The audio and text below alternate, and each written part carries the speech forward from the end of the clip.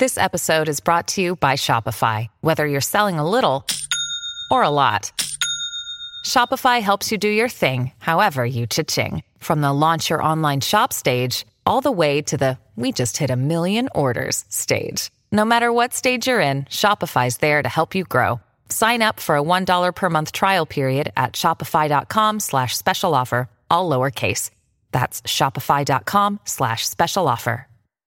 This is the Simi Sara Show on demand. Subscribe now on iTunes. Listen to the show each weekday 10 to 2 on 980 CKNW and through the Radio Player app. We're talking about home assessments on the show today. More than 1 million residential properties across Metro Vancouver now getting the property assessments, and values are down of what officials are calling moderation in home values. Many condo values down. Condo values in Surrey down about 5%.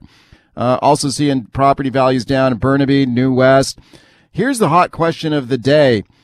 Greater Vancouver has seen property values fall as much as 15%, according to these new BC assessment figures.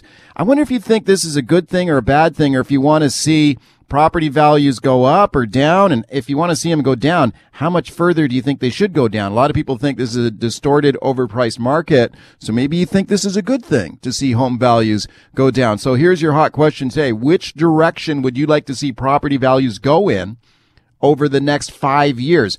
Do you want to see property values go up over the next 5 years, or are you hoping to see this continuing trend of a decrease? So would you say a 0 to 10% decrease, or you want an even bigger decrease, maybe between 10 and 20%, or even more than 20% decrease in home values? What would you like to see over the next 5 years? Here's how you can vote on that today. At CKNW on Twitter is where you'll find it. At CKNW. While you're there, give me a follow at Mike Smith News. Smith spelled with a Y. SMYTH at Mike Smith News. Phone me on the Buzz line in this one. Leave me a voicemail. 604-331-BUZZ is the number. 604-331-2899. And send me an email, Mike at CKNW.com. This is Mike Smith in for Simi. Let's talk about those home assessments out now in Metro Vancouver. More than 1 million residential property owners now getting those assessments in the mail. And the word being used by officials is moderation in home values. We're seeing some home values go down in these property assessments across Metro Vancouver. Is this a good thing or a bad thing? We had seen a runaway market, a distorted, unaffordable market in the past. The government brought in a lot of measures to kind of cool off that housing market. The government today saying this is a good thing. This is kind of what we wanted to see, a moderation in values. Have a listen to this. This is Tina Arland. She is with the BC Assessment Authority, speaking earlier today to Simi Sara on CKNW Mornings. Those significant increases that we've seen in past years are really just that. They're really a thing of the past now. So this year we're seeing much more moderate changes and even some declines in market value. So, and that's based on our evaluation date, which is July 1st, 2019. Would you say and those overall changes really depend on where you live? Oh, okay. Can you explain that a little bit more? I would say that the Metro Vancouver or the Greater Vancouver area is experiencing the more clearer signs of a softening market. So in, say, the Greater Vancouver area and even out towards the Fraser Valley, both single-family dwellings and strata units will see their assessments go down anywhere from 0 to 15%. Okay, so it sounds like everybody was down. Were there any areas that went up? Some areas of the province. So once you get outside of the Lower Mainland, then you'll still see some increases, more moderate than what we've seen in the past, but some increases in some areas. And there was a small pocket in the Lower Mainland, so the Squamish, Whistler, Pemberton area. They're still seeing 0 to plus 5%. But the biggest drops really are in the core area. So the City of Vancouver, Coquitlam, West Van, Richmond, they're down 10 to 15% over last year's assessment. All right, that's Tina Ireland, BC Assessment Authority, talking about those assessment values down in a lot of the region in home assessments out this week. Let's check in now with Tom Davidoff, economics professor at UBC Sauder School of Business. Thomas, nice to talk to you again. Thanks for coming on. It's a real pleasure. And I do have to ask, do you always do OPP as the lead-in music, or was it just for this BC assessment? If the latter, I'd really like to congratulate you. Yeah, okay, a very timely one today. What is causing this decrease in home values that we're seeing reflected in these assessments this week? Well, it's a great question. I think there's easily three factors we can look at. One is a lot of condos are getting completed, and when they get completed, you get some units coming to market, and people might be anticipating a lot of completions coming in the years forward. The other issue is federal mortgage stress tests, still probably some lingering impacts of reduced affordability because it's harder for lenders to pump out large loans to people who sort of on the margin of qualification. And the third factor would be local policy. Right. We've had, clampdowns on outside ownership.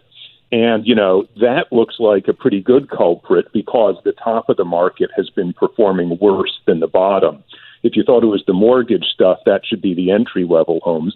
But in fact, over the last years, entry-level homes have performed better than the fancy homes. So I think affluent out-of-town buyers depressing that demand's probably had the biggest impact and concentrated at the top of the market.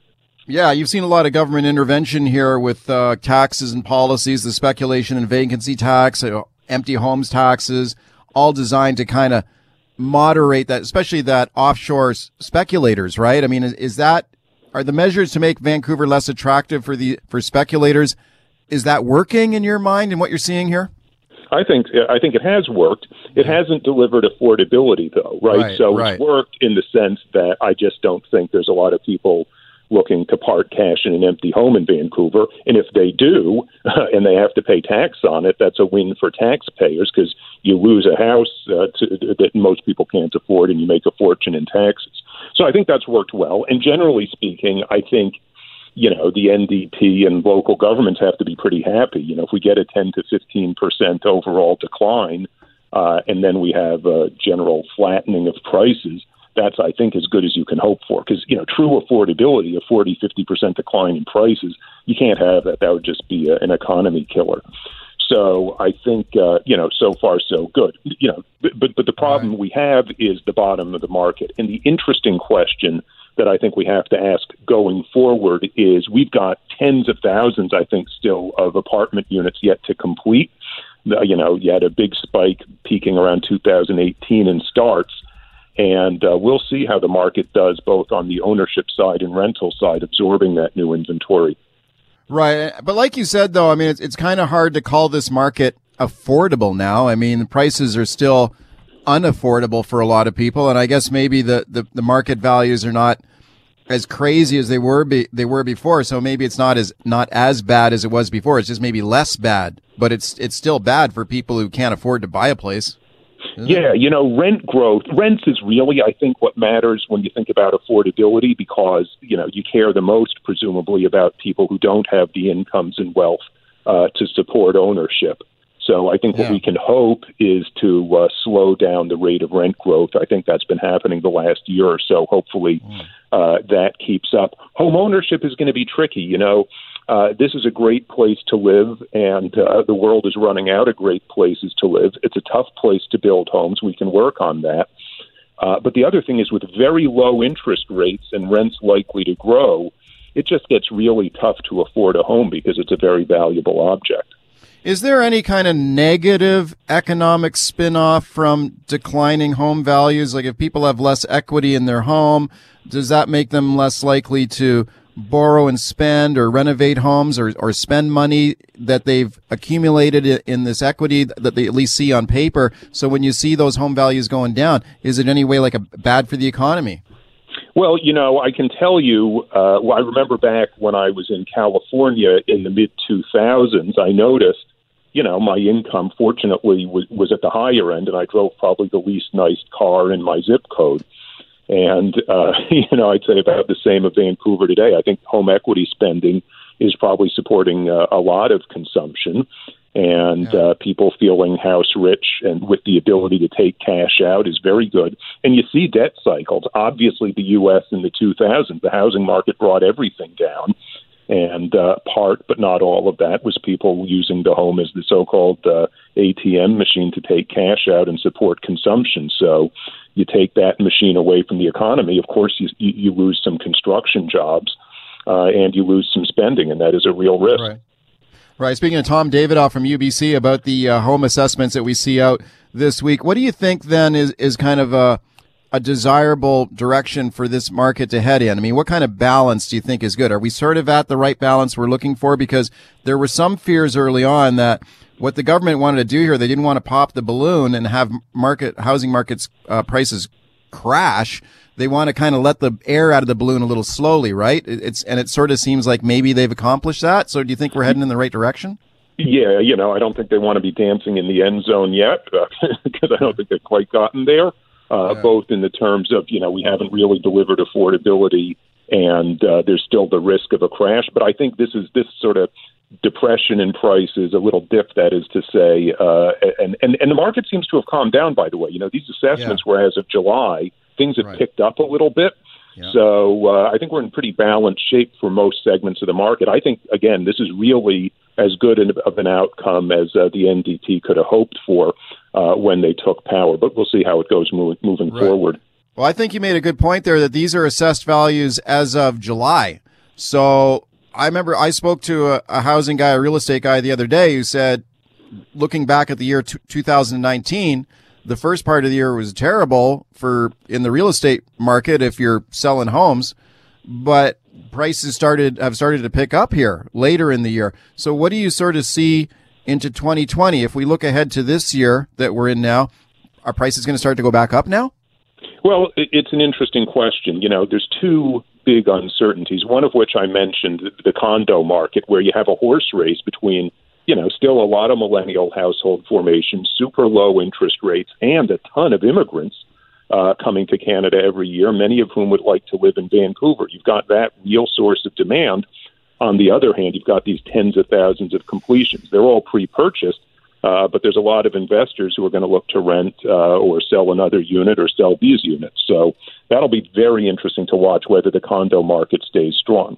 The other interesting part of the market to me is the sort of super luxury stuff. These homes that we're selling for $18 million, very likely to overseas buyers, that market being fairly dead. What price will locals pay for those, luxury mansions in the British properties? I really don't know the answer, and it'll be interesting to see where things level out in that segment. All right. Thanks for coming on. Hey, real pleasure. Thank you for having me. You bet. I appreciate it. That is Professor Tom Davidoff. He's an economics prof at UBC's Sauder School of Business. This is Mike Smith filling in for Simi, calling all condo owners now. It's time to talk condos, including soaring insurance costs for condo owners and rising deductibles as well, which can really hit you in the wallet as well. That's one of the big stories for condo owners in 2020. Lots of other condo issues out there too. Got a great guest for you, Tony Gioventu. He's the executive director of the Condominium Homeowners Association of BC. Hiya, Tony. Happy New Year, Mike. Happy New Year to you too. Thanks a lot for coming on. Let's talk about those insurance premiums. Right, first of all, those are way up, right? Yeah, well, we kind of had an indication earlier last year this was going to happen, and then we started seeing the renewals in October to December where the policy amounts were doubling, tripling, and even in some scary cases quadrupling. Wow. So a high-rise building that was paying, $70,000 or $80,000 for their annual insurance suddenly got their renewals to discover that their insurance this year is costing them over $200,000. So huge impact on the pocketbook. Why is that happening? I mean, what's the justification for these sharp increases? Well, if you look closely at the industry, what happens is everybody deals with an insurance broker. Right. And so these are the people who go out and buy your insurance for you. And so they go to the insurance market, and we have insurance companies like Lloyd's of London and reinsurers who basically set the rates and the risks pretty much on a worldwide basis for insurance. So the brokers have discovered in the last year or two that the number of companies providing condo insurance in not only British Columbia, but Ontario and other large metropolitan areas have really reduced because the risks on claims have substantially increased. And so, the problem is you live in a single-family house. If your house floods, there's only one house affected.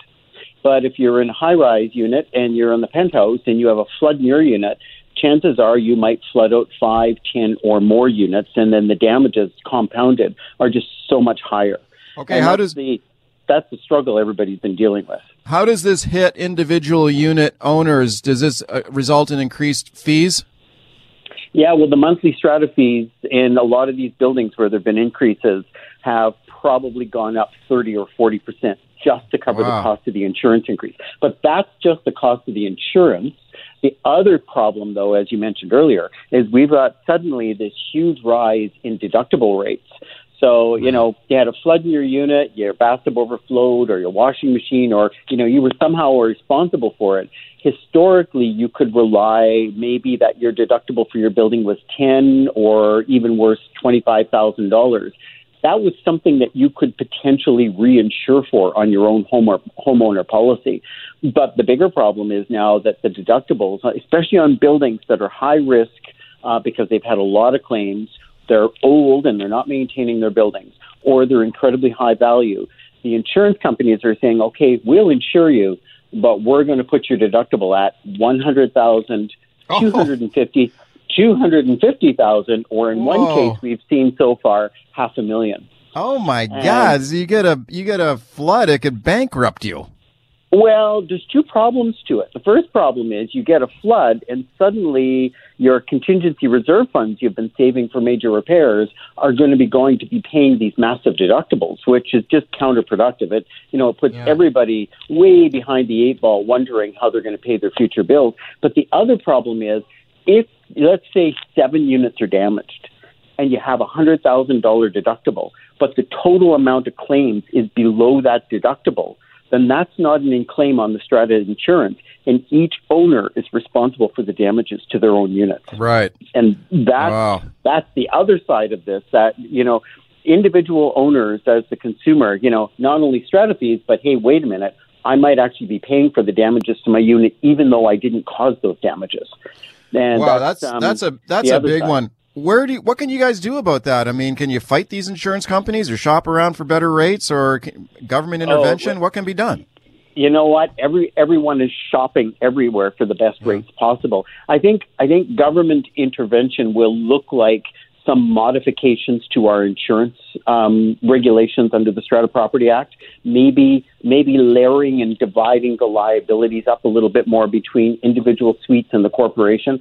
That might make this a little better. But, no matter what you do, it's a domino effect because you just simply pass the liability and the cost down onto somebody else's shoulders, right? So it's a free market industry, right? And that's the other problem we have with insurance. It's not the ICBC model where the government sets rates based on risk, based on profit.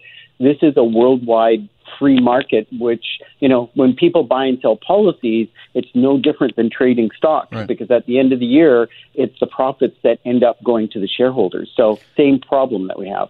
Speaking to Tony Gioventu from the Condominium Homeowners Association of BC. Tony, you do a really good job, I think, standing up for condo owners and informing them. What are some of the more common kind of questions you get from condo owners about things like strata rules and fees and that kind of stuff? Well, it's the usual, can we rent our unit, our dogs permit it, those kind of things.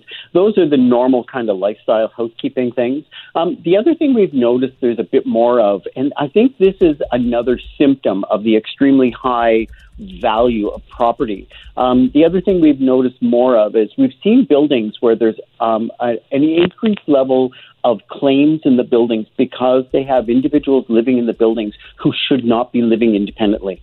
And they're leaving the units and leaving bathtubs running, or there are fires in kitchens. And, we have 2 or 3 target buildings that we've been working with where they've had more than 3 claims each last year. And every one of them was purely the forgetfulness of an aging population. I hate to say it.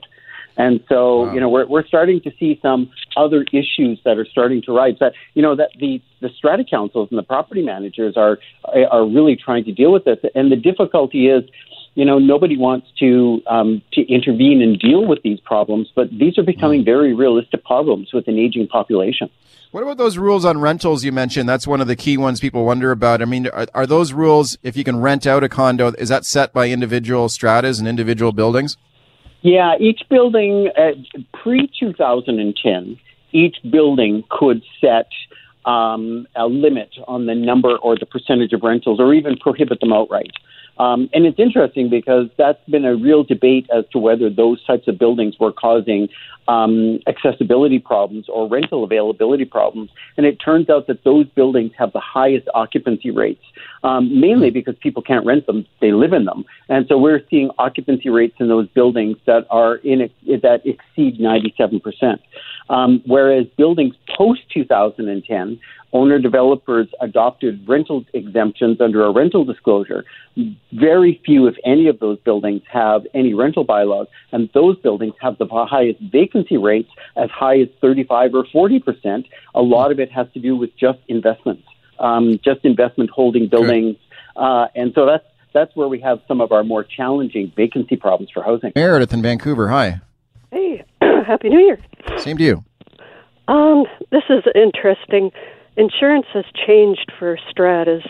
It used to be, for my building anyways, that anything within my drywall and into my suite is what I would be responsible for. But now, anything that isn't a common pipe and it goes directly to someone's unit, they have to cover repairing that.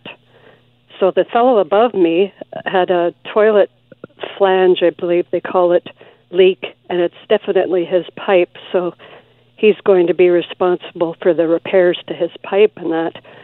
But unfortunately, it leaked onto my ceiling. So I'm wondering, I was ill and I don't have insurance, but that's all right because it all works out in the end. How much damage was done to your place?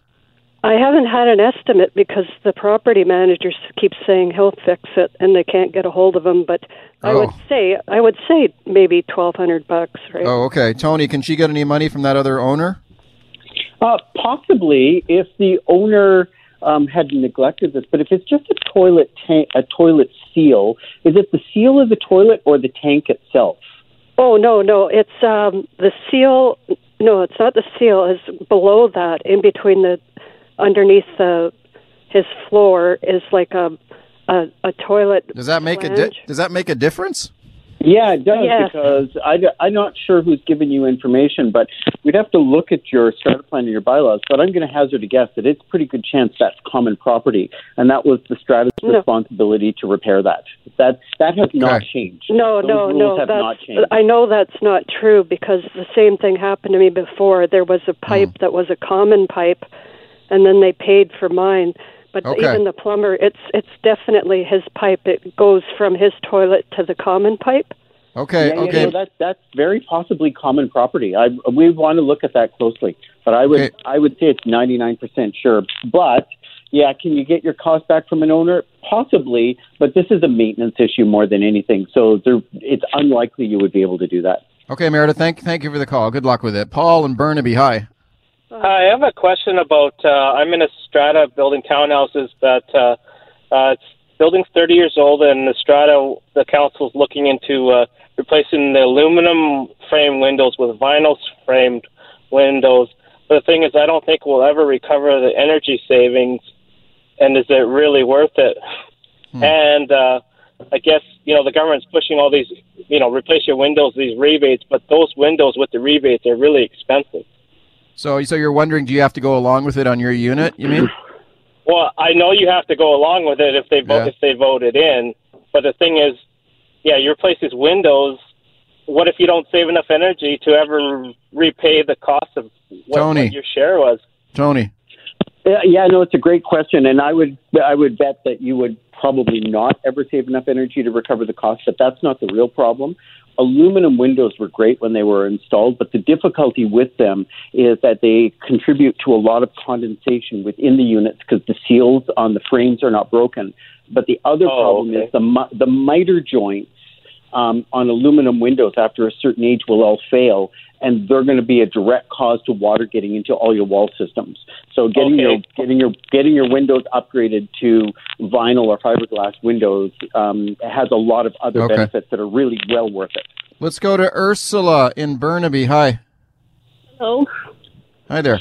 I have a question about renovation. We would like to do a bathroom renovation, and the strata has an alternation agreement that we have to sign, but they also want to know the name of the contractors. My question is, are we allowed to do anything on our own without the contractors? Okay. Tony? So when you live in a strata building, the principal rule is your home is not your castle.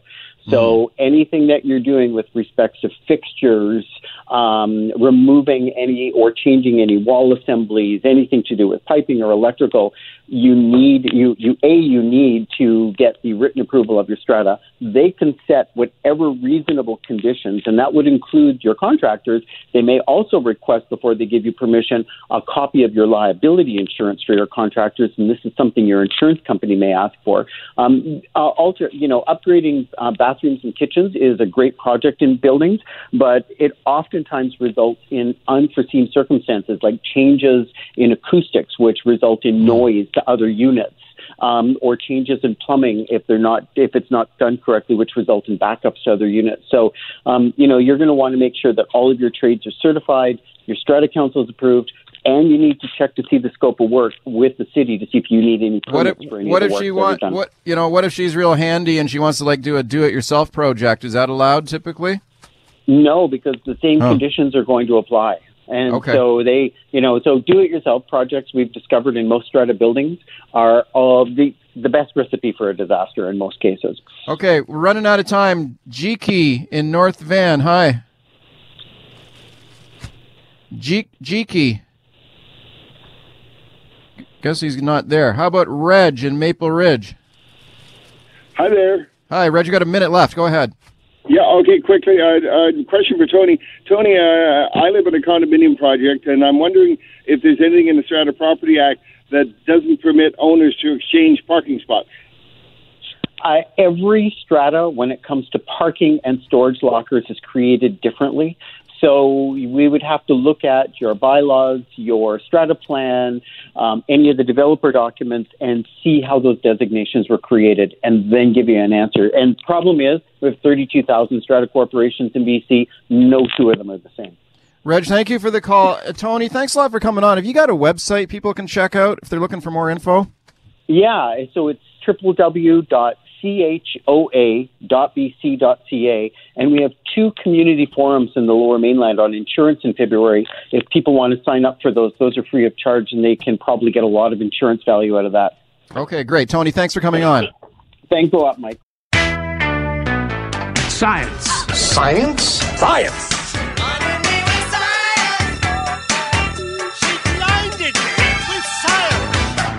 Now, Science with Simi. Eureka! All right, this is Mike Smith in for Simi. A new study finds that loss of sleep prematurely ages immune cells in your brain, and that can cause all sorts of cognitive problems, including dementia as you get older. Simi Sara show contributor Claire Allen has more.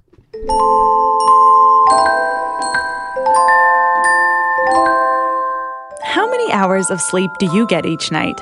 According to medical professionals, adults 26 to 64 years old need 7 to 9 hours of sleep each night, while adults 65 and older need 7 to 8 hours of sleep each night. If you're hearing these numbers and realizing that you're not meeting those marks, you may want to listen to this. According to new research from the University of Toronto, people who wake up repeatedly instead of sleeping soundly are more likely to develop Alzheimer's. Dr. Andrew Lim is an associate professor of neurology at the University of Toronto and a neurologist at Sunnybrook Hospital. What we showed in this particular study is that adults who sleep poorly, in particular adults who wake up very frequently at night, have evidence of dysfunction of the immune cells of the brain, so-called microglia. The importance of this is that the microglia, when they're behaving normally, play an important role in fighting infection in the brain. But when they behave abnormally and when they become abnormally activated, appear to play an important role in increasing the likelihood of dementia. And indeed, that's basically what we found, which is that these individuals who slept poorly had abnormally activated microglia, which were also appeared to be aged or older in the way that they appear from a gene expression perspective. And then this in turn was associated with poorer cognitive performance. So these same adults who slept poorly had the activated microglia, and then when we tested their cognitive performance, their memory, their concentration, their ability to solve cognitive problems, they performed more poorly. Dr. Lim's research found that because bad sleep speeds up the aging of brain cells, this could lead to cognitive problems associated with thinking and memory. When you disrupt sleep, the two things seem to happen to the cells. One, they seem to age prematurely. So when you take a look at the cells from a gene expression perspective and take a look at the genes that they're expressing, there are certain genes that are characteristic of old microglia and certain genes that are characteristic of young, healthy microglia. So when you sleep poorly, the microglia express genes that are more of the sort that you would expect in older, unhealthy microglia than in young, healthy microglia. The microglia also, when you look at them under the microscope, appear to be abnormally activated. So they look to be the sort of microglia you would expect in the context of an infection, for instance, rather than the resting microglia you would expect in the healthy state. As for how Dr. Lim and his colleagues studied this issue, well, it's pretty cool. So what we did is we took several hundred older adults, and we measured their sleep using these like Fitbit-like accelerometers, these wristwatch devices that are very much like Fitbits. So we did this every year. And then every year we also had these participants complete a series of cognitive tests. So like tests of memory, for instance, one test we would have them remember, for instance, like a telephone number, like a 10-digit number, and be able to recite it back to us. We would test their memory for words, ability to solve puzzles, and we do this annually. And then when these participants died, they donated their brains, and we were able to take a look under the microscope at the microglia directly. And then we were also able to take a look at microglial gene expression. According to statistics, 30 to 40% of older adults have reported insomnia or some other sort of sleep problem. So this research is quite significant. It's important for two reasons. I mean, one, and we all know that Alzheimer's disease and other causes of dementia are becoming an increasing problem. So as we live longer, we're more and more likely to develop this, so much so that I think Alzheimer's disease is already one of the leading causes of death, for instance, in North America. And we really need to figure out ways to prevent that. It turns out that sleep problems are also extremely common. So sleep disorders like sleep apnea affect up to a quarter to a third of older adults. Insomnia also affects almost a third of older adults. So these sleep problems are very, very common as well, and it may turn out, as some of our research is showing, that that problem number one, the sleep problem, may be contributing, in fact, to problem number two, the increased incidence of Alzheimer's disease. I mean, what this means, I think, from a clinical perspective and from a personal perspective, is it's very easy as we get older to just accept poor sleep as being a part of aging and sort of not really pursue it. So just say, look, I wake up multiple times a night now. I didn't used to, but that's just kind of the way things are. Or I need to nap now in a way that perhaps you didn't used to before. And then people will accept that as being just a part of aging, when in fact this may be a sign of something that needs to be dealt with, and that might in fact be contributing to an increased risk of Alzheimer's disease. Dr. Lim says that his research did not look at if getting better sleep would help repair the damage done to the brain by a chronic lack of sleep. That's kind of the million-dollar question, is whether improving sleep can in fact reverse some of these changes. So what we really need to do is we need to do a couple of things. We need studies in younger people, of the microglia in younger people. It's tricky because it's very hard to assess the microglia in sort of living, healthy participants. There are ways to do so, but it's not so straightforward. But I think we need to do these studies in younger people to try and understand whether the sleep fragmentation that you or I are experiencing right now is having the same effect as sleep fragmentation that we get when we're 70 or 80 years old. And then we also really need to do treatment studies, so studies of treatments of, for instance, sleep disorders like sleep apnea or treatment of insomnia, to see if fixing sleep can in fact have a positive impact on these measures of brain health. So if you're having issues sleeping, this should serve as a wake-up call for you.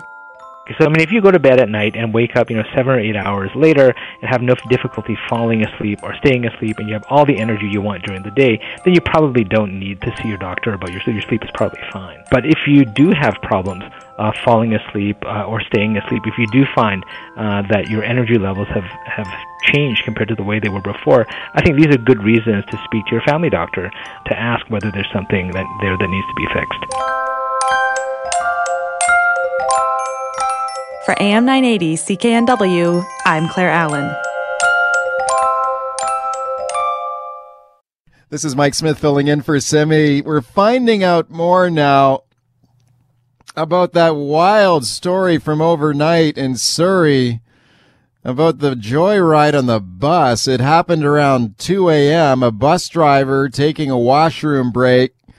Somebody hopped on board his bus, stole the vehicle, just took off. Clint Hampton is a sergeant and media relations officer with the Metro Vancouver Transit Police. He spoke to our Simi Sara Show producer, Alan Regan, about the joyride. To begin with, Sergeant Hampton, can you tell me what happened here? Sure. So this happened early morning. It was around 2 a.m. We had a bus at Surrey Central Bus Loop, so it was the N19. And the bus operator had taken a washroom break. The bus was left running. When the operator came back out, the bus was gone. He contacted police. The GPS system on the bus was used to locate it. At that point in time, the bus was around 160th and Fraser Highway. Police were able to pull the bus over at 176 and Fraser Highway, and the suspect was arrested. Now, no one else was on the bus. Nobody was injured. And fortunately, there was also no damage done to the bus. Can you describe the scene from what your officers have been telling you? When the officers confronted this man, what happened there? I don't have a lot of details as far as the arrest itself. This was with the assistance of Surrey RCMP. So they made the initial arrest of the suspect, and Transit Police are now completing the investigation. And that route from Surrey Central all the way out the Fraser Highway to where it meets the Pacific Highway there, that's about 15 kilometres if you're taking the most direct route. I suppose, what sort of concerns spring to mind for you when you think of someone with the malicious intent of stealing a bus and driving a stolen vehicle? When they're driving across those kind of distances, what sort of concerns come to mind for you? Well, in particular, not just a vehicle. In this case, we have a bus. That's the concerning part. Very fortunately, nobody was injured. But you have somebody that, as far as I'm aware, isn't trained at driving a bus, and the risk to the public is very high. But again, fortunately, nobody was injured. And we were talking on the show earlier, who does this? Was this guy on something? Is impairment forming part of your investigation at this time?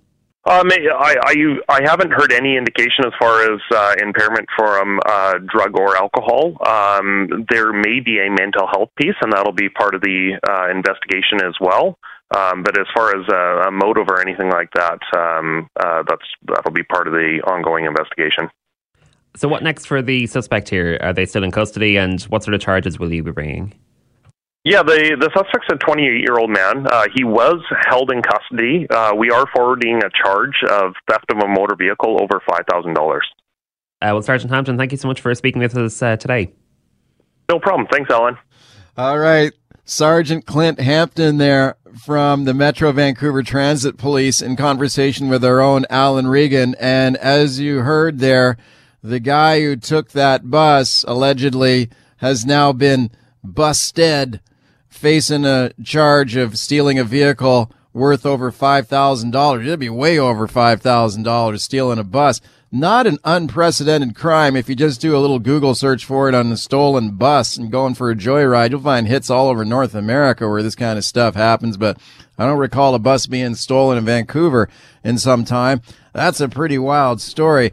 Let's give you a weather update here now. Metro Vancouver not out of the woods yet with some tough weather conditions. Environment Canada warning of heavy rain and possibly some wet snow set to drench the city today through Friday night. Yvonne Shaw is a Global News meteorologist. She has more details. The storm moving on the south coast, bringing us rain and heavy at times and the potential for some wet snow, especially for higher elevations. It picks up this afternoon, the rainfall, and intensifies for this evening. The rainfall warning for Metro Vancouver, 16 up to 90 millimeters. This afternoon and early evening, we do have a window where we've got temperatures that are cold enough. There is a pocket that we could see some wet snow in the mix, or rain mixed with wet snow, especially for higher elevations, and up to 4 centimeters. We will start to see a shift this evening, warmer temperatures pushing in, and then most areas will see that snow changing back over to rain.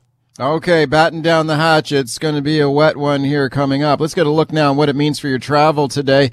AM 730 traffic anchor Ian Hardacre joins me now. Hi, Ian. Hi, how you doing? I'm good. What's it look like out there? Well, right now it looks okay, but definitely throughout the day we're going to see more precipitation falling, and of course that is definitely going to be affecting you as you're driving around the Lower Mainland. And unfortunately, at some of the higher elevations, I'm thinking North Shore, but also maybe even some of the higher areas of Burnaby and New Westminster. Maybe parts of, the Tri-Cities as well. You might see it get a little bit of wet snow, and it's going to be that kind of slushy, slippery wet snow. Yeah, nobody ever likes to see that. So it's definitely something that you're going to want to be aware of as you're driving around. Of course, you've heard this before. You're going to want to make sure you slow down, drive according to the conditions. Okay, Ian, do people in this city know how to drive in the snow? I mean, what's your experience when you get a dump of snow out there? It keeps you guys busy over there at AM 730. Yeah, no doubt. It's definitely something that, it comes down to the individual driver, right? There's good drivers and there's bad drivers, but you would think living in the city that we live in, people would know better, but that's not always the case. The good news, though, is that today we're still kind of on holiday time, so it's not like in terms of volume, it's not really going to be like a rush. This morning we had the morning rush hour, and it wasn't really much of anything. It was pretty quiet, so most of the main routes were nowhere near as bad. If we're talking about next week and we're getting the same sort of weather, it might end up being a problem, but for now, I think the saving grace is just that there's not going to be all that many people on the roads in the first place. Okay, snow, of course, is always, I guess, the biggest hazard, but you can also get pooling water, right? Especially if you're going in sort of often bridges and tunnels. Yeah, absolutely. Anywhere where, there's kind of a little divot or dip in the road, that stuff can, and it can sometimes, especially at night, and of course it gets dark at like 4:30 these days, it can be really, really hard to see in some areas, so just do beware of that.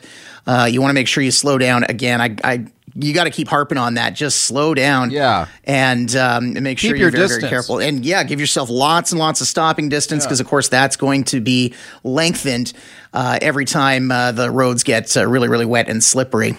Okay, you mentioned we're still kind of in sort of holiday mode here this week, but I guess most people getting back to reality on Monday, back to a regular routine. Do you anticipate sort of normal traffic patterns starting back next week? Yeah, that's going to be a different story from what we've seen this past week. I've already actually today and yesterday seen it start to get a little bit busier, not much busier, but a little bit busier than what it was leading up to New Year's Day. And probably on Monday, we're going to be pretty much right back at it full force. I mean, there's probably going to be a few people who still get another few days of vacation time, but I would say the vast majority of regular commuters are going to be back at it Monday morning. So give yourself lots of time and expect it to be busy. All right, Ian, thanks for the update. No problem. Anytime. Mike Smith filling in for Simi Sara. Let's talk about North Shore Rescue now. And this is a group that does absolutely critical work. I really got all the time in the world for the volunteers there. They give so much of their own time to help people out of dangerous situations in the backcountry. Now, they also will use rescue dogs, and North Shore Rescue expanding their canine unit now. That's interesting. Let's talk about it now with Ryan Marasowicz. He is a member of North Shore Rescue. Ryan, thanks for coming on. Good afternoon. Thanks for having me. Ryan, I really appreciate all the work that you guys do over there at North Shore Rescue. Let's talk about the dogs that you work with. How many dogs are in the canine unit over there right now? Well, at present, we only have one dog that's validated, and she's validated for both wilderness search and rescue and also as an avalanche dog. We previously had another dog who retired and then unfortunately passed away about a year or so ago. And now we're bringing on, hopefully bringing on my dog. I'm just starting in on the process to get him trained and validated as wilderness search and rescue. So at present, just the one dog, but hopefully the next one's coming up pretty soon. Okay, that's pretty exciting. Now, the one dog in the unit there is, as I understand it, Ryan, is Chloe, Correct, yep. a 4-year-old, a Belgian Malinois. Is that the breed? That's the breed, yes. What kind of breed is that? I'm not sure you even heard of that before. It kind of looks like a German Shepherd is probably the best way to describe it. A little smaller, though. Okay, what is a certified search dog? So for search and rescue in the province here, the civilian search and rescue dogs are part of a group called the BC Search Dog Association. They're a volunteer association that organizes and certifies via RCMP members who do the actual validation of the search dogs in the province. To be a search dog handler, you have to be a member of one of the search and rescue teams in the province. And I think the standard is you have to be a member for at least 2 years, if not more. And most of the search dog handlers are many multi-year, if not decade veterans of their local search and rescue team. So to start, you have to be a search and rescue member generally. And then if you want to have a search dog, you have to obviously, acquire one and train it. And the training is mostly on your own or with other handlers if there's anybody close to you. And then twice a year, there are camps that the Search Dog Association puts on where there's further training and assessment and validation throughout the process for the dogs. Okay, cool. Ryan, let's talk about the dog you're working with now. What's is a 2-year-old German Shepherd, I understand. What's his name? That's correct. His name is Nico. Nico, okay. Nico has an interesting background because Nico was it true he was originally going to be a police dog? That's correct. He was actually going to be the replacement dog for his father, who is, or I guess was, an RCMP dog with his handler up in Squamish. So he was going to be the replacement for his father, and he got about a year to a year and a half through the RCMP training, and then they realized that he just wasn't meeting all of their needs. Specifically, he was just too friendly for the police work. And so his handler realized throughout this process and the training that he had gone through that he had an excellent nose and he really enjoyed searching. So she put out a call to the Search Dog Association and the Avalanche people, basically saying, I've got this great dog here. He's got a good nose, and I want him to go to one of the civilian partner agencies, if possible, to see if he can continue on with that work. And because I know a number of people in those organizations, I was fortunate to have that email forwarded to me. They knew my wife and I were looking for a dog. And 4 days later after that email, Nico shows up in my door. Wow. Okay, it must have been an exciting email for you to receive. It was a very exciting email and just amazing that fortune happened that way and things lined up and we were able to get him. Okay, so Nico, he washes out of RCMP Police Dog Academy there because, so what was he doing? He wants people to rub his belly or something instead of going after bad guys? Or he's more just too or less, friendly? just too friendly, yep. Too friendly.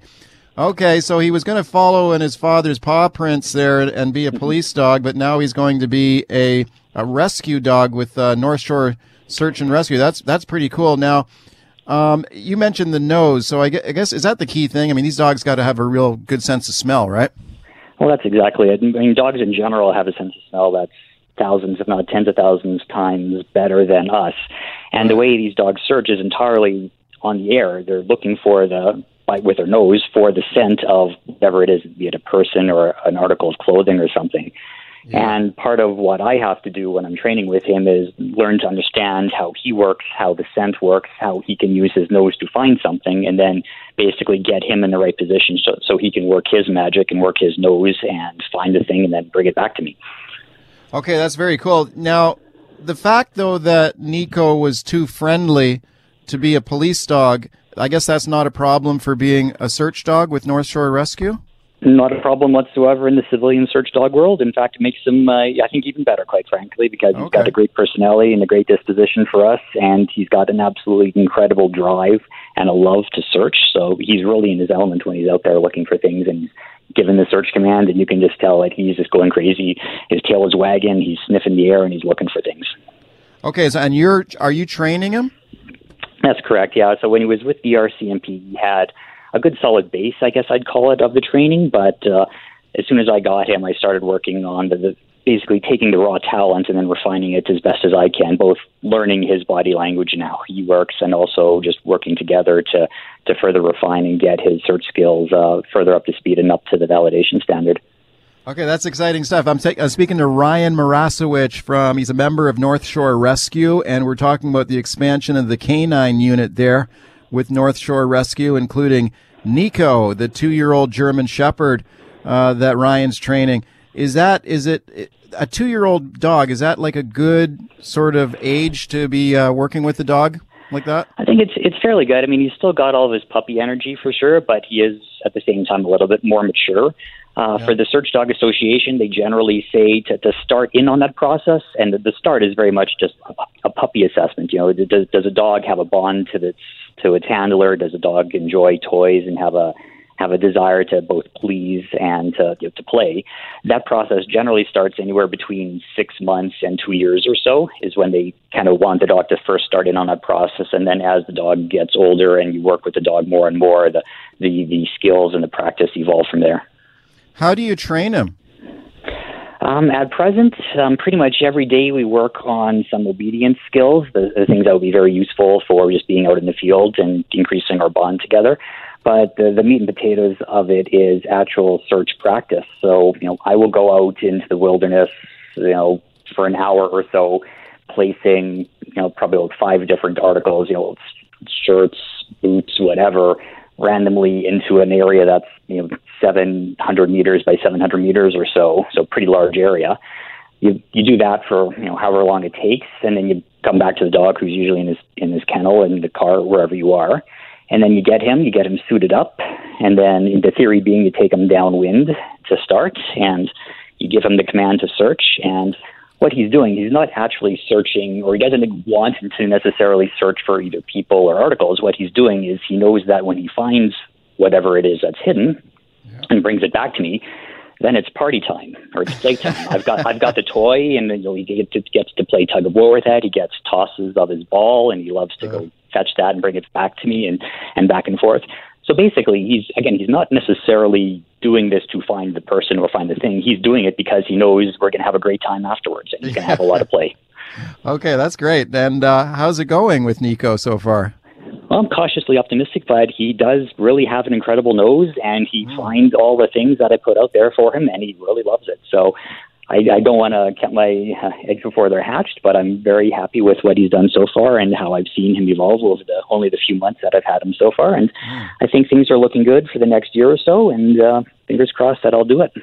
How long does it typically take to train up a dog to become certified? I think it depends on the dog and depends on the person as well. Certainly for me, being a first-time handler, I think it would probably take longer than someone who's already trained a dog up to that search standard in the past. I think they generally say it's about 2 years within the Search Dog program that it will take to get the dog up to the validation standard. I'm hoping it'll be a little quicker for me just with the base training that he already had before I got him with the RCMP, and given his drive and his personality. Okay, so this is kind of a new thing for you too. Is this the first dog you've trained? It's not the first dog I've ever had for sure, but definitely the first dog I've ever trained on the search side of things. Wow. How did you get involved in that yourself? I mean, did you have to get training yourself in how to work with these dogs? No specific training myself. I've known fairly well 2 search dog handlers, both from North Shore Rescue in the past, and with Chloe that you had mentioned before. I've known her since she was basically a puppy, and I helped her handler train her a little bit when she was, again, just a puppy. I'd be the one that would go hide in the wilderness, and then she'd run up to me, and then I'd play with her so she could be encouraged to know that there's a good time to be had and a good play happening when she goes find someone in the wilderness. Right. And then what can these dogs do, Ryan, once they're trained up and they're certified? Can they find people who are lost? Maybe someone who's buried in an avalanche, anything like that? Yeah, so I mean, it depends on what they're validated for. So avalanche dogs are a different subset, different validation and a different organization. But certainly there are some dogs that are validated, just like Chloe, for both avalanche and wilderness search. On the wilderness side of things in particular, they're of a great help for search and rescue teams, especially when they're looking for a subject who might be unresponsive, unconscious, or whatnot. Because in a situation like that, as a search and rescue team, if you're looking for someone who can't respond to your voice calls, it's exponentially harder to find them. You basically have to get people almost shoulder to shoulder or within visual range. and basically form a line and then just go in a straight line looking for someone who's unresponsive. And you can imagine, even for a small area, the amount of manpower and the amount of time that would take. In a situation like that, you could bring in a search dog, and what would otherwise take 20 or 30 people hours, a validated search dog could cover off that area and either tell you, yes, there's someone here, or no, there's someone not here. Could probably do that in 20 minutes. So it certainly frees up a lot of resources for the team, and it allows certain search areas to be covered and checked off as it's clear there's nobody here. You can concentrate your resources somewhere else. Wow, that's amazing. So what an awesome asset to have for North Shore Rescue, for sure. For the one dog that you have there, the certified dog that is in service right now, Chloe, has Chloe been able to find people or help rescue people, or what's her record been like? I don't believe she's got a live find yet, but it's only a matter of time, because just like Nico, she's got one heck of an incredible nose and one heck of a great drive. Okay, how's everything going on North Shore Rescue these days? And we've already had a few incidents this season, have we not? Yeah, I think there was multiple calls on New Year's Day. I'm not sure off the top of my head. And I know last year it wasn't quite up to the record standard. The record was the year before last, 2018. I think we had 144 calls.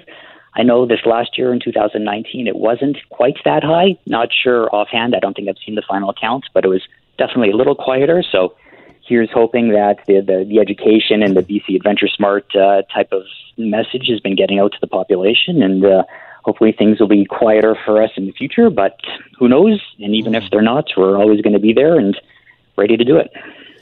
Ryan, may I just say thank you for your service there with North Shore Rescue. I really admire the people who volunteer to help people who are in trouble in the wilderness. It's absolutely essential service, and you guys do an awesome job there.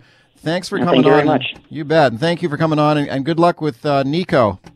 Thanks very much. Have a great day. Back, Mike Smith in for Simi. Let's talk a little hockey now. And the World Juniors underway in the Czech Republic. Now, I know there are some people out there who like to PVR these games in the morning and watch them when you get home. So Canada was playing in the semifinals today, or the quarterfinals, I guess.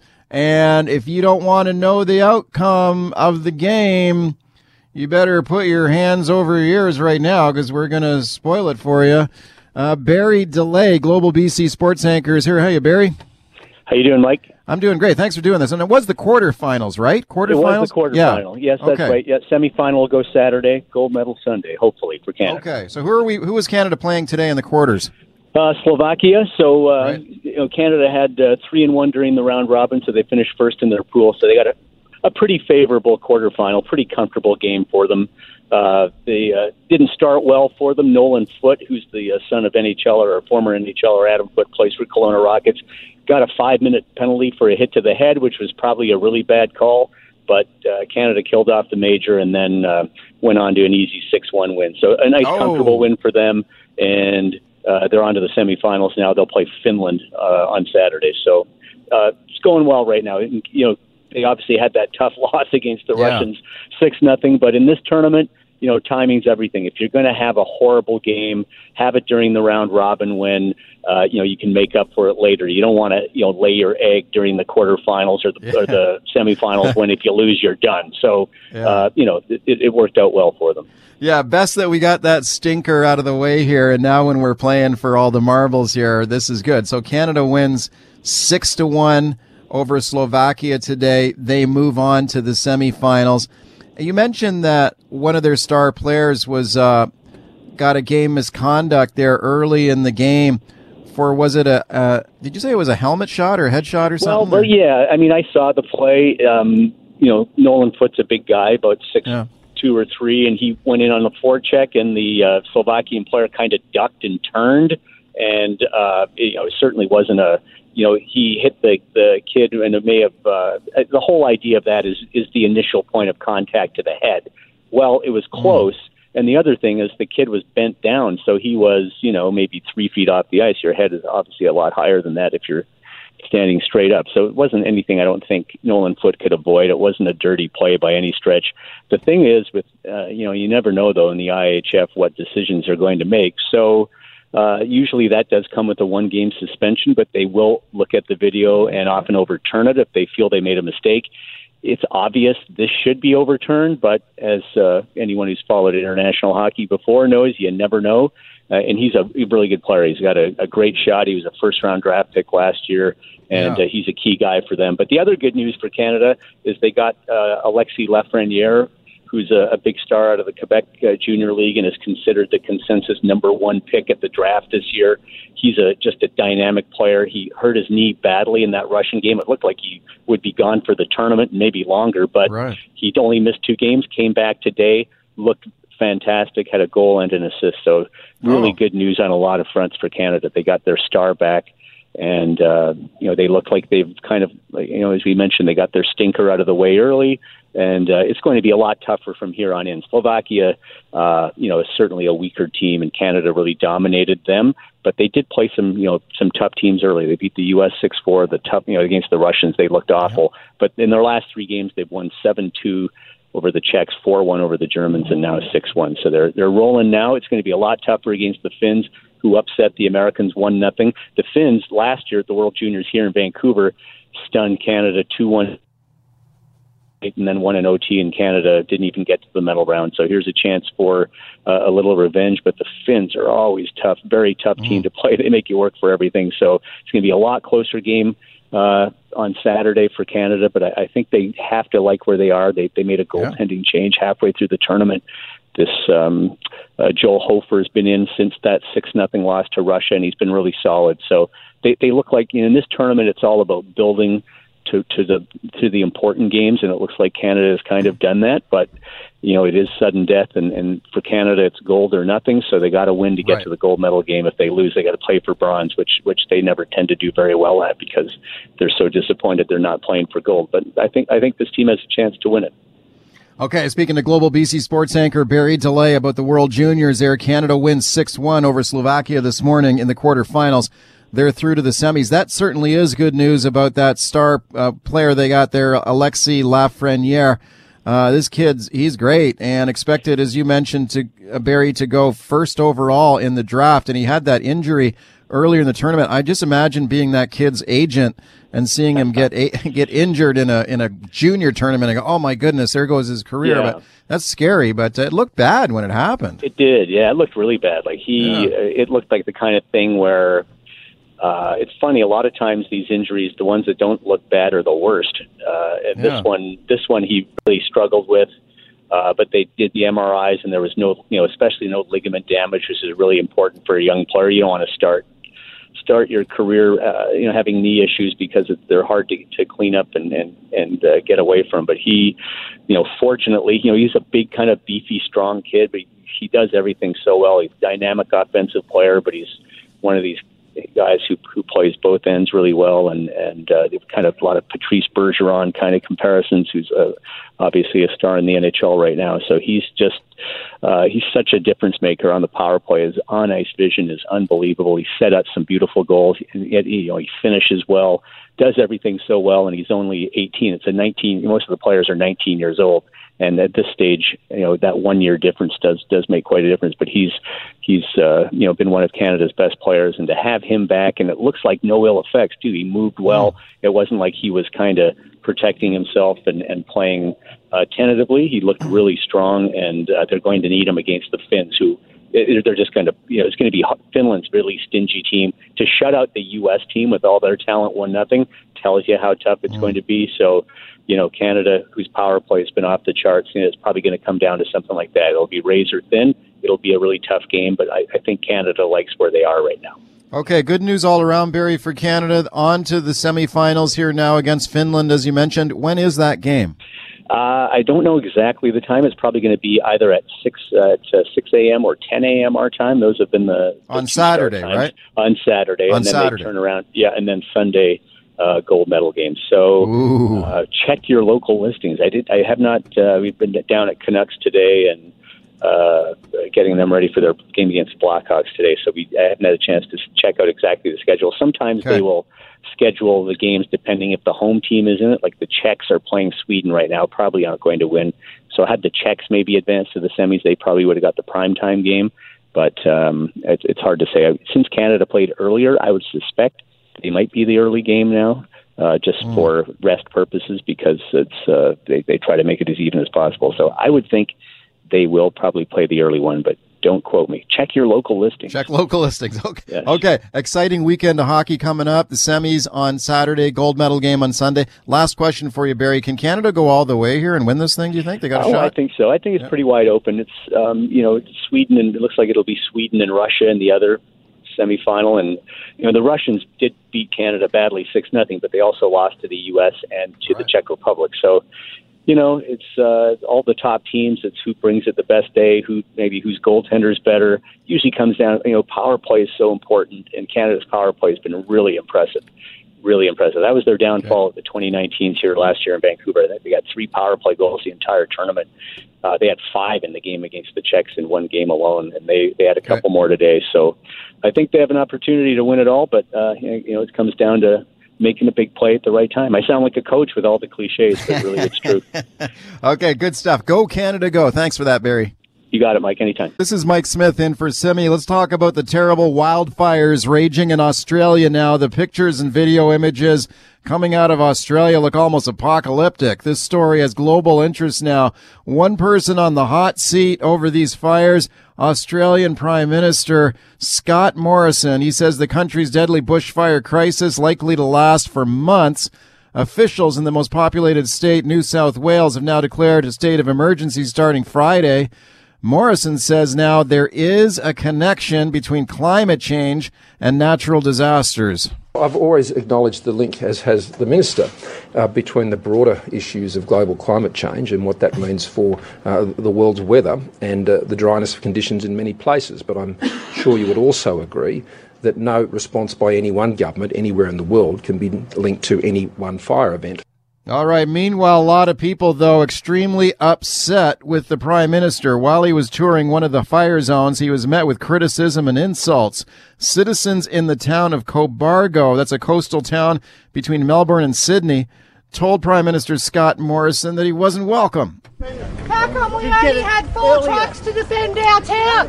Because our town doesn't have a lot of money, but we have hearts of gold, Mr. Prime Minister. No, you're an idiot, mate.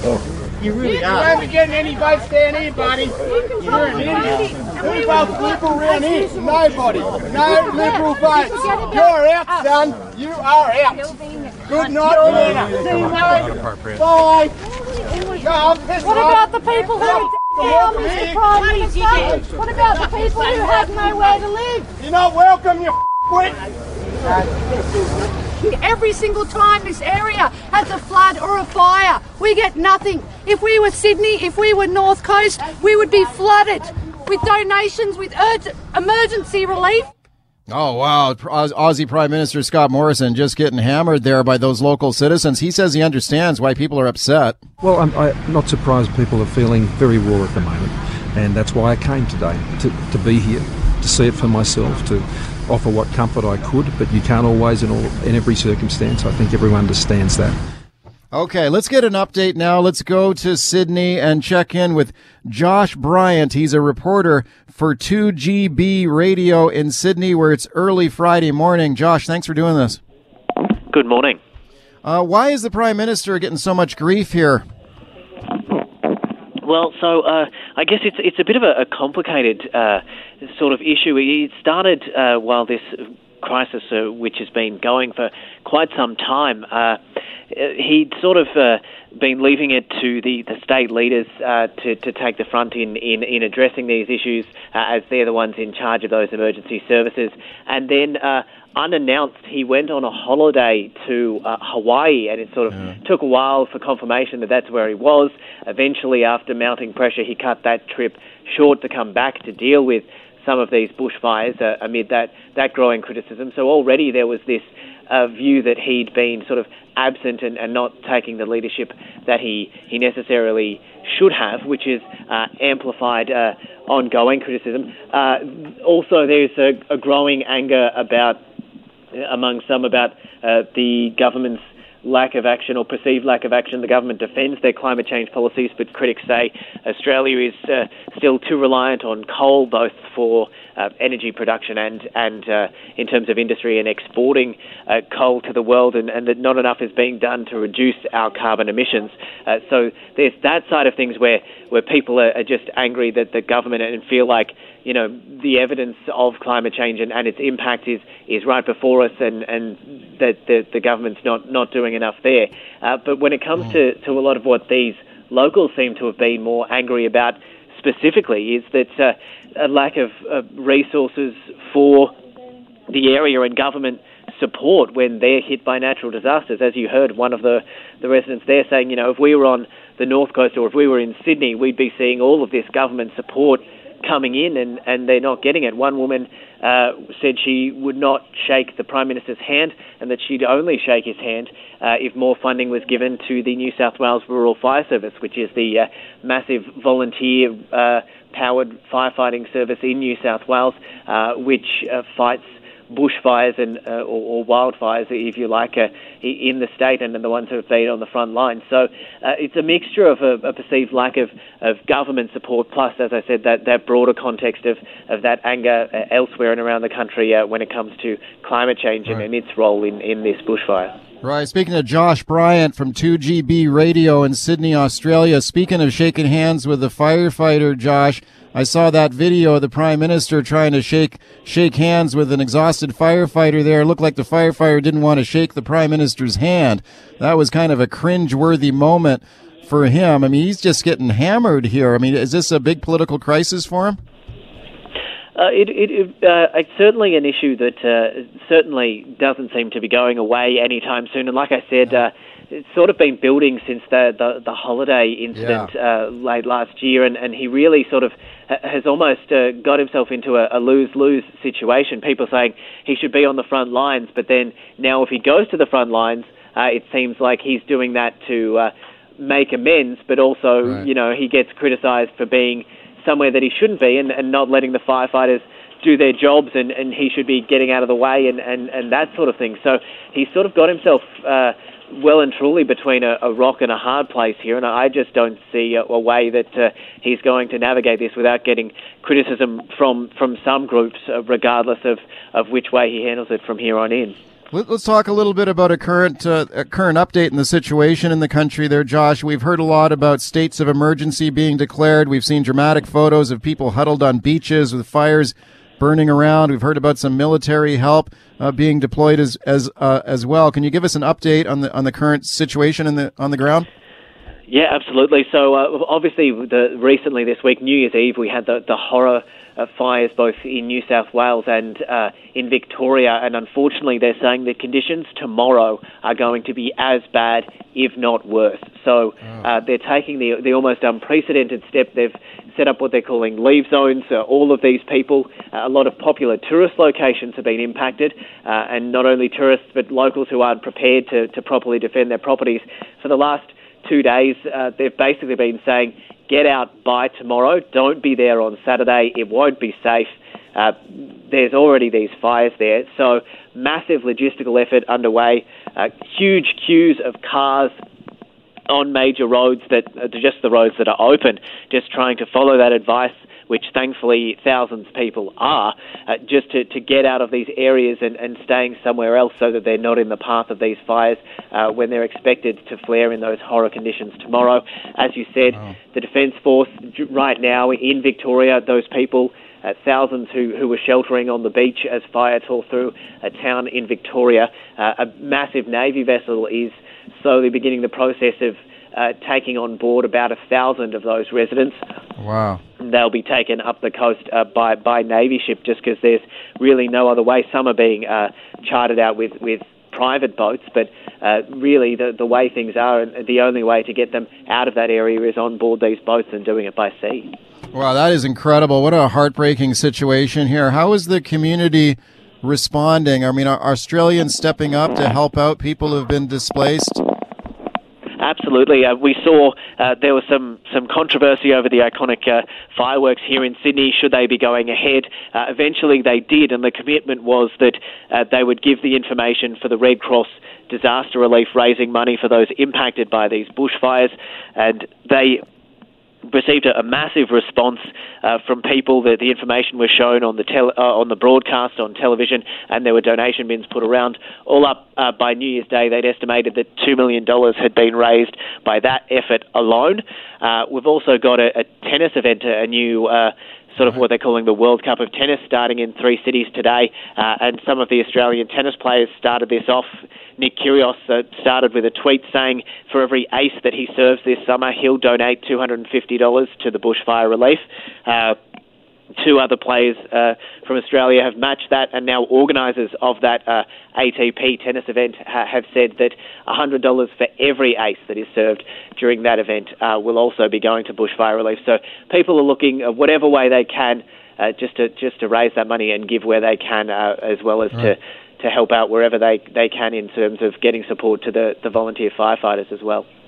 Josh, an incredible situation going on in Australia, and it's another busy news day for you, I'm sure. Thanks for taking the time for us. Absolutely. Thank you.